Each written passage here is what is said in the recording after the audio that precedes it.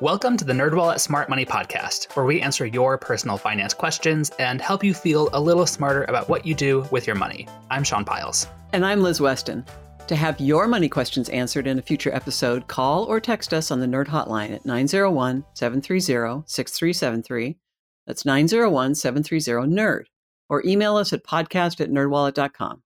It is such a joy to hear from all of you, so please keep your questions coming. And hit that subscribe button to get new episodes delivered to your devices every Monday. If you like what you hear, please leave us a review and tell your friends. Okay, one last plug before we get into the episode. We want to know, what has the pandemic taught you about money? How has the way you've handled your money changed in 2020? We're working on a special episode about all the money lessons we've learned this year, but to make this happen, we got to hear from you. That's right. Hit us up on the Nerd Hotline to share your stories. You can always write us over email or text us whenever you want, but I'd really love to include as many of your actual voices in this as possible. So please leave us a voicemail or email us a voice memo so we can really bring this thing to life. We really can't wait to hear from you. Okay, let's get on to the episode. This week, Sean and I answer a listener's questions about what they can do to protect themselves against identity theft, with the help of Bev O'Shea, our go-to nerd on the subject. First, though, in our This Week in Your Money segment, Liz and I are talking about how to find financial stability when the world feels anything but stable. Oh boy, I think this is going to hit a chord with a lot of people. It's been quite a year, to say the least, from the pandemic to the various natural disasters that we've had to the wild and tumultuous election season that is almost over somehow. I can't even believe it. So that's what got me thinking about the subject, which was actually something that I wrote about in a recent column. It was about how to find stability in your finances when everything else can feel like it's out of your control. It's really about focusing on what you can control. There are so many different ways that you can approach this. I really view financial stability as a state of money and as a state of mind. Mm-hmm. And what did you tell people? A lot of different things. I love to tell people things to do. But let's start by talking about the state of mind. I think this involves first finding your own personal definition of what financial stability might mean. It obviously requires some self-reflection. Spend some time thinking and talking with your partner, if you have one, about what stability means to you. Maybe you want to know that you're on track for a comfortable retirement, or maybe you just want to be able to check your bank account without feeling a certain pang of anxiety that I've felt before. Yeah. It really is so subjective. I like the idea that you're focusing on emotions, because that really gets to the core of what you think financial stability is and what the benefit is. Why it's worth all this hassle to learn about money and change your behavior and all that. It's having that feeling of control. It's having that feeling of calm. And one thing that I found really helpful in this process is if you think through all the various aspects of your finances, your spending, your retirement, your investments, if there's any area where as you think through them that you begin to get a little nervous and you have any kind of temptation to bury your head in the sand, that is actually a sign that you should be digging into that subject further, because that's an area where you feel unstable. And if you can address that, it will help you feel a little bit less anxiety when everything else is already so anxiety inducing. I should say this is generally geared toward folks who still have a steady income or are pretty financially sound, because a lot of people right now aren't in a steady place financially because they've lost their job. And for people like that, there's a lot of aid that we've discussed in previous episodes of the podcast that they should tap. But in general, for people who still have a somewhat stable sense of their finances, a steady income, this is what you should be doing. If you have a more dire situation, you can take more extreme steps. And as we've mentioned before, 211.org is a wonderful resource if you're in that situation where financial stability just seems like a mirage on the horizon. I talked with a financial therapist, and this woman I spoke with was discussing if people are feeling like they're in a pretty rough financial place right now because of the pandemic, maybe they aren't on track to retire, they've had a loss of income, whatever it may be. She suggested that people try to reframe the situation, try to think about what could be the worst possible thing that could happen because of their current situation. Maybe they need to move back in with their parent or get a roommate, and think about where that might lead. I think that can help people stop catastrophizing their current situation and think about how they can actually move past this. Maybe they're not on their ideal path at the moment, but they can move forward in some productive way. This is amazingly helpful because you take that catastrophic thinking and you just take it to its absurd end. Or you realize that you have more resources than you think. If you worry about losing your house, okay, you do lose your house. What do you do then? Well, I could move in with sisters-in-law. Here we come. But no, seriously, it's a way to kind of walk through all the possibilities. Another thing I found has been really helpful is to think about what we're grateful for, what I'm grateful for. I heard somebody say once, you can't be fearful and feel gratitude at the same time. I think you can, but in general, I think that is a really good thing to think about, is what you focus on can really help dictate your thought patterns and how you feel about the world.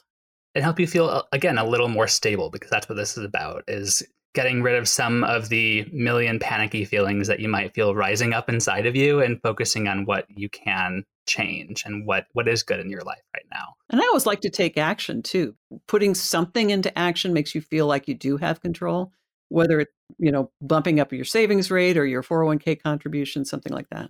You have absolutely read my mind. So we talked about the first part of this, which is the state of mind of financial stability. Now let's talk about the state of money aspect of this. There are certain things that you can dig into. The first one being getting a grasp on your spending if you haven't done that already. We talk a lot about the 50-30-20 budgeting tool. Super helpful, really easy way to lay out your spending. That's one great option for people. Think about other areas of your finances where you can make improvements so that you feel more financially sound. If you have debt, maybe it's a mortgage or private student loans, and you can refinance them to get a lower interest rate. Or even if you have credit card debt, try to get a 0 APR card to transfer that over if you have a higher credit score. There are some steps that you can take to make it so that your finances are at a better and more sound position than they were at the beginning of the pandemic even. I like all those suggestions. And I would add one more, is if you aren't already donating to a cause that can help people with the pandemic, I think that does a lot towards reminding yourself that there are people who are worse off. There are people that you can help. And I think that can help you deal with the anxiety as well.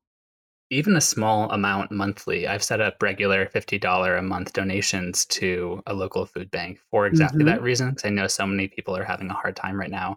$50 may not seem like a lot of money, but it can go very far. And thinking about the people that you know that need help right now and the steps that you can take to help them can make you feel more financially sound, and also help people who aren't financially sound feel a little bit better about their life. So those are a few areas that I think people should focus on to shore up their finances and make them a little bit more sound. Liz, do you have any other suggestions for where people can focus? Well, if the pandemic has taught us anything, it's about the importance of having an emergency fund or at least some financial flexibility. It's not always possible to save this fat emergency fund. You hear people say, oh, you should have 3 to 6 months expenses. The average family would take about 2 years to accumulate 1 month's worth of expenses. We've talked about that before. But having access to credit can help be a backfill as you're saving money for the future. If you are able to save, if you can put aside money, obviously that's a really good idea. If you can work on your credit score and get better access to credit, that also can be helpful. And for folks who are in a position to build up their emergency funds, we know a lot of people have been saving more because they're not going out, they're not traveling as much. When I was talking with a financial planner for that column that I wrote, he actually recommended including maximum out-of-pocket healthcare expenses in your emergency fund, and that 3 to 6 months of non-discretionary expenses amount that people should be ideally in a magical world have saved up. That way you can cover any medical expenses you may incur, which during a pandemic could pop up. That's a great idea. If you can do it, definitely try. Let's move on to this episode's money question, which comes from David in Florida. He says, I've been very concerned about identity theft these days. So what can we do to protect our identities and accounts? What should we do if we find our identity and or accounts are compromised? Thanks. Yeah, this is a question that affects just about everybody because just about everybody's been compromised. Right. There were over 650,000 reports of identity theft in 2019, according to the FTC. And I'm sure that there are many more that weren't even reported. So this is something that we all need to be concerned about. Yeah, absolutely. And to help us answer David's question and give us some information about how we can protect ourselves, on this episode of the podcast, we're talking once again with Bev O'Shea, our go-to identity theft writer at NerdWallet. Yay! Hey, Bev, welcome back to the podcast. Thanks, Liz. I'm happy to be here. We're happy to have you. It's always good to talk with you, Bev. So first off, David, our listener, is concerned about identity theft, which is great to hear because many people, I don't think, are as concerned as they maybe should be. So to start off, he's wondering what he can do to protect his account and identity. Where do you think he should start? The first thing I would do is to freeze my credit. Even if you're not worried about credit per se, if somebody has those digits for your social security number, they can use it to open credit in your name. They can use your child's social security number even before it's assigned to open credit. What they do is they form what Eva Velasquez of the Identity Theft Resource Center calls a Frankenstein monster of identity. They put it together with one number, a name, an address, and they may have that for years before you find out. And that's called synthetic identity theft, right? Where they make this mishmash of different bits of information to form some sort of new identity that can still affect multiple different people. Right. And that can happen to anybody, but it won't happen to you if your credit's frozen. But one important caveat that you like to get across to readers and listeners is that it's important to freeze your credit at all three bureaus. I think you've likened only freezing it at one bureau to locking your front door while leaving your back door unlocked, and anyone can just walk in there, right? Right. Exactly right, Sean. Do you think people don't freeze their credit because they don't know they can, or because they think it's going to be a hassle? I think because they think it's going to be a hassle. The other thing that I hear pretty frequently is, I don't want to freeze my credit because I still need my credit cards. And I think people confuse freezing credit to not being able to use credit anymore. Yeah, and you're not cutting yourself off from credit. You're just making sure that nobody can open new accounts in your name. Exactly right. And it's not going to protect your old accounts. That's your job. You've got to read your statements. What I do is I have alerts set up so that anytime my card is used, I get a message about it. And for me, that works. That might annoy other people, but I like to know every time. I like using those alerts as well to kind of shame myself when I've made a big purchase that's outside of what I usually do. Getting all of those alerts and having to verify it again, having the mere prospect of that can deter me personally, but that's a whole different conversation. But around freezing credit and the hassle around it, I thought when I was first getting into this that it would be a little bit of a pain. You have to get a PIN, and if you forget it, sometimes the credit bureaus want to mail it to you, and that seems like a big ordeal. I will say that you actually don't need to get it mailed to you. Or there are ways that you can get someone on the phone and get that PIN if you do lose it. And that might make this a little bit less intimidating for folks who want to freeze their credit but don't want to worry about another thing that they have to memorize, another password, another PIN. So that's one way where even if you do forget what your PIN is, you can still get it pretty easily. And 2 out of 3 of the credit bureaus now have a password so that you go to a website and you sign on that way. And it's just like losing any other password. You just reset it. And I think in the early days, it was a bit more of a hassle. It took longer to unfreeze your credit, to thaw your credit, and to get it frozen again. And now it seems like it's seconds or minutes, and you're good to go. It is. And it's a lot easier than it was before. And it's also free. Have we made the point that freezing credit is not permanent? No, but you just did.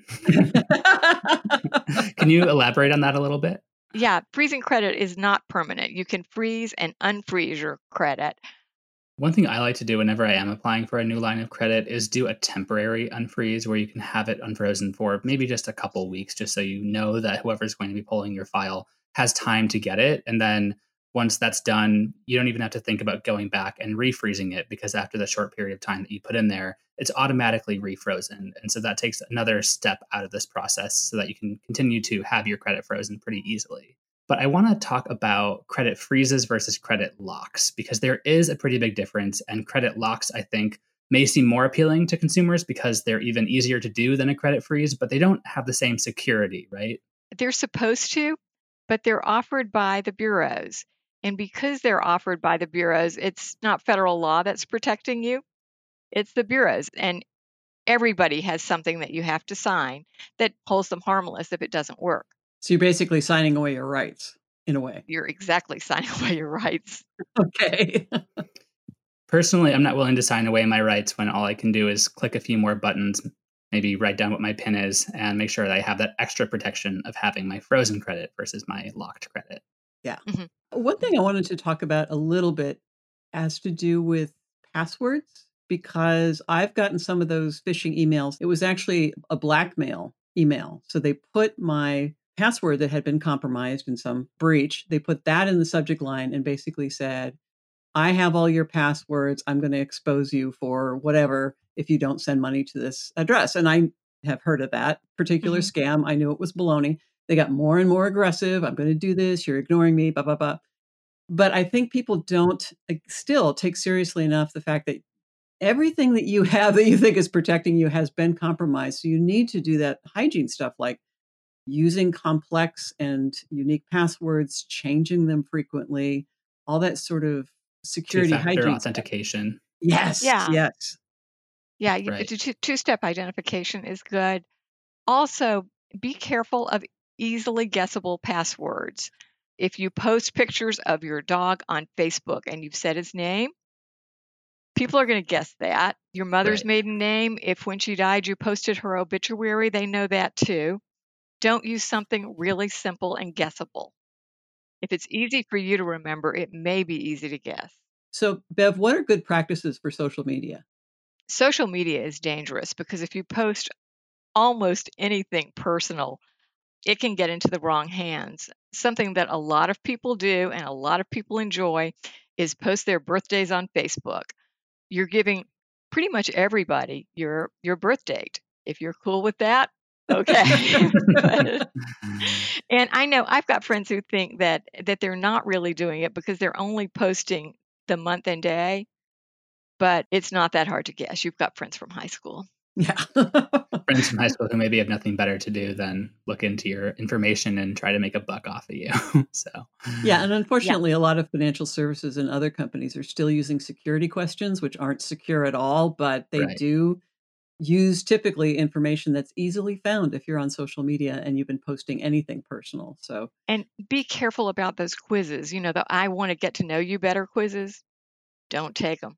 hmm Well, there are often companies behind those quizzes that are just gathering all of your information and then doing whatever they want with it. That's often selling it to other companies that are doing whatever they want with it. And it's pretty risky to do anything like that, even though it seems totally innocuous.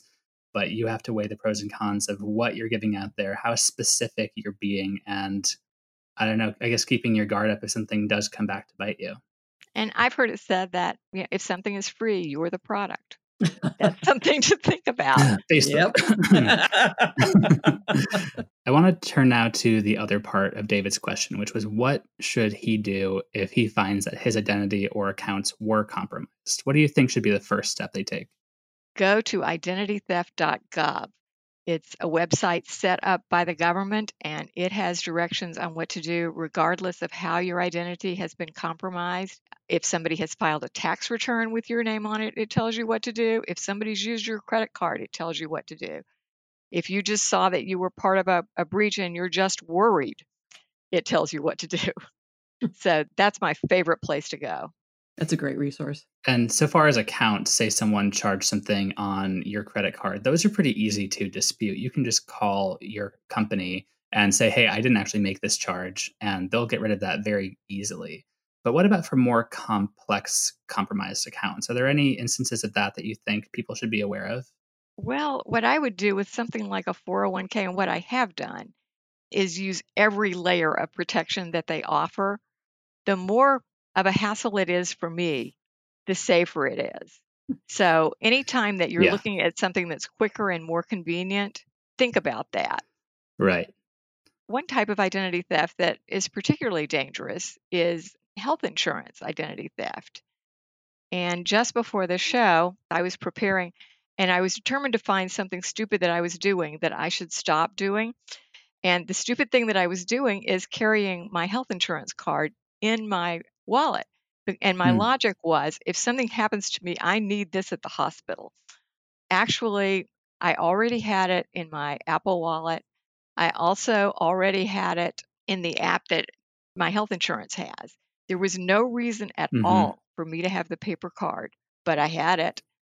And so I've taken that out. Well, thank you for the reminder because I have it in my wallet as well. Yeah. Even though I took a photo of my card so I could have it on my phone for insurance, for my insurance, basically. And there's no need for me to carry that around with me. Not that I'm leaving the house much nowadays anyway, but that's a really smart one. And I think so many people have that same line of thought where they think an emergency could happen at any time. It needs to be accessible. But that's not really the case. It's accessible in other ways besides the physical card. Yeah, and I've done the same thing now with my auto insurance. And if you have a card that there's no way that you can put it in your wallet, and there are a few like that, all you really need to do is take a photograph of it. And if you've got Google Docs on your phone, just use that as an illustration. And that way you've got it and other people don't. Well, your mention of medical cards got me thinking about COVID-specific identity theft risks, because that's been surging since the pandemic hit. There was a recent event held by the Consumer Financial Protection Bureau about COVID-related scams, and they mentioned that since the pandemic began, complaints to the CFPB have gone up 86%, which is enormous. And there are all sorts of scams that are popping up because of the pandemic. Scammers are very creative, and they also have to stay current with the times, apparently. So there are all these different things like miracle cure scams, vaccine scams. There are even scammers who are pretending to be contact tracers. So there are pretty scary things going on out there. I'm wondering if you can talk a bit about what you've seen and how people can continue to protect themselves. The contact tracers is one because people will hear on the radio that it's important to cooperate with them. But a contact tracer should probably be giving you more information than they're asking for. Some do legitimately ask for your birth date. Somebody that I talked to with Health and Human Services said that you should respond with offering your birth year. They don't actually need your birth date, and they're not going to complain. Any information that you give them is more than they had before. But second, if somebody calls you and they want to, quote unquote, confirm information, they need to give you the information first. You don't need to be giving them information. The other thing about these people that are calling you is just take a deep breath and think. If you stop and think, you will avoid the feeling at the end of the phone call going, oh, uh-oh, now what do I do? Because Right. because I gave information away. Because almost anybody you can call back after you have independently confirmed the number or the email.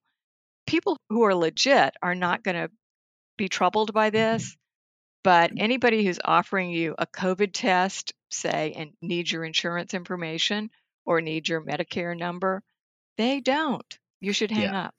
And they're not going to be asking for your credit card number if they're a contact tracer, right? Never, never. They're really good at inventing this sense that you have to do something right now. They're trying to override that more skeptical part of your brain and get you to operate out of fear, which a lot of people are quite willing to do anyway. And one of the most ironic things is that they will exploit your fear of identity theft to steal your identity. I'm thinking of one woman that I was recently talking to who fell for the Social Security scam, the one that your Social Security number has been blocked because of identity theft.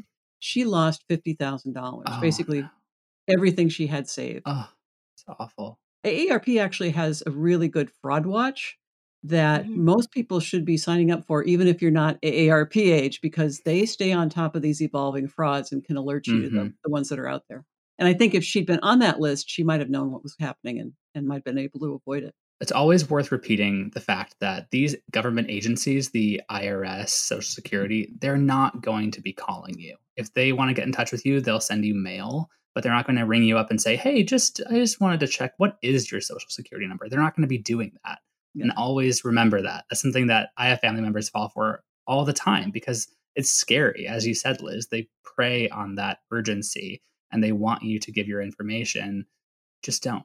Going back to something Liz said about the AARP, it is a misconception that this happens mostly to older people. It happens to people who think that they're too smart for this to happen to. Yep, exactly. Right. I think people have their guard down. They think, oh, I'm savvy. I know what a scam is like. But that's the thing. These scammers are continually refining their tactics to prey on people who do have their guard down. It's not always preventable. I don't want to blame the victim in all of these. Right. There have been people who have gone to apply for unemployment and discovered that somebody else has already applied for unemployment in their name. And that's not one they could have prevented. Yeah. Do you have any final tips for David in Florida who is concerned about identity theft? nothing other than do not underestimate the importance of freezing your credit. It's Mhm. really easy to do, and it's easy to unfreeze when you need your credit, and it won't keep you from using your credit cards. And it's free. And it's free. All right. Well, thank you so much for talking with us. Sure. Anytime, Sean.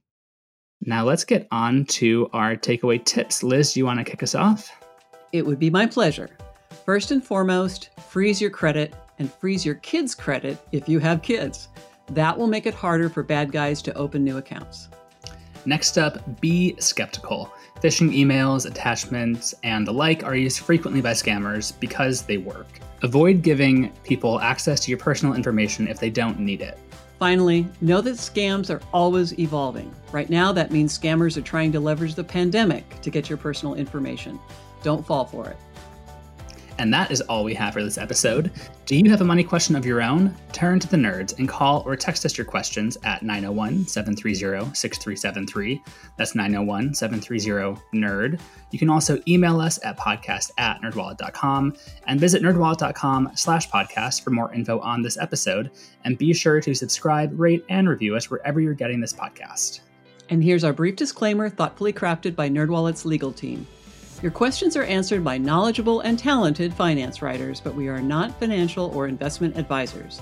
This nerdy info is provided for general educational and entertainment purposes and may not apply to your specific circumstances. And with that said, until next time, turn to the nerds.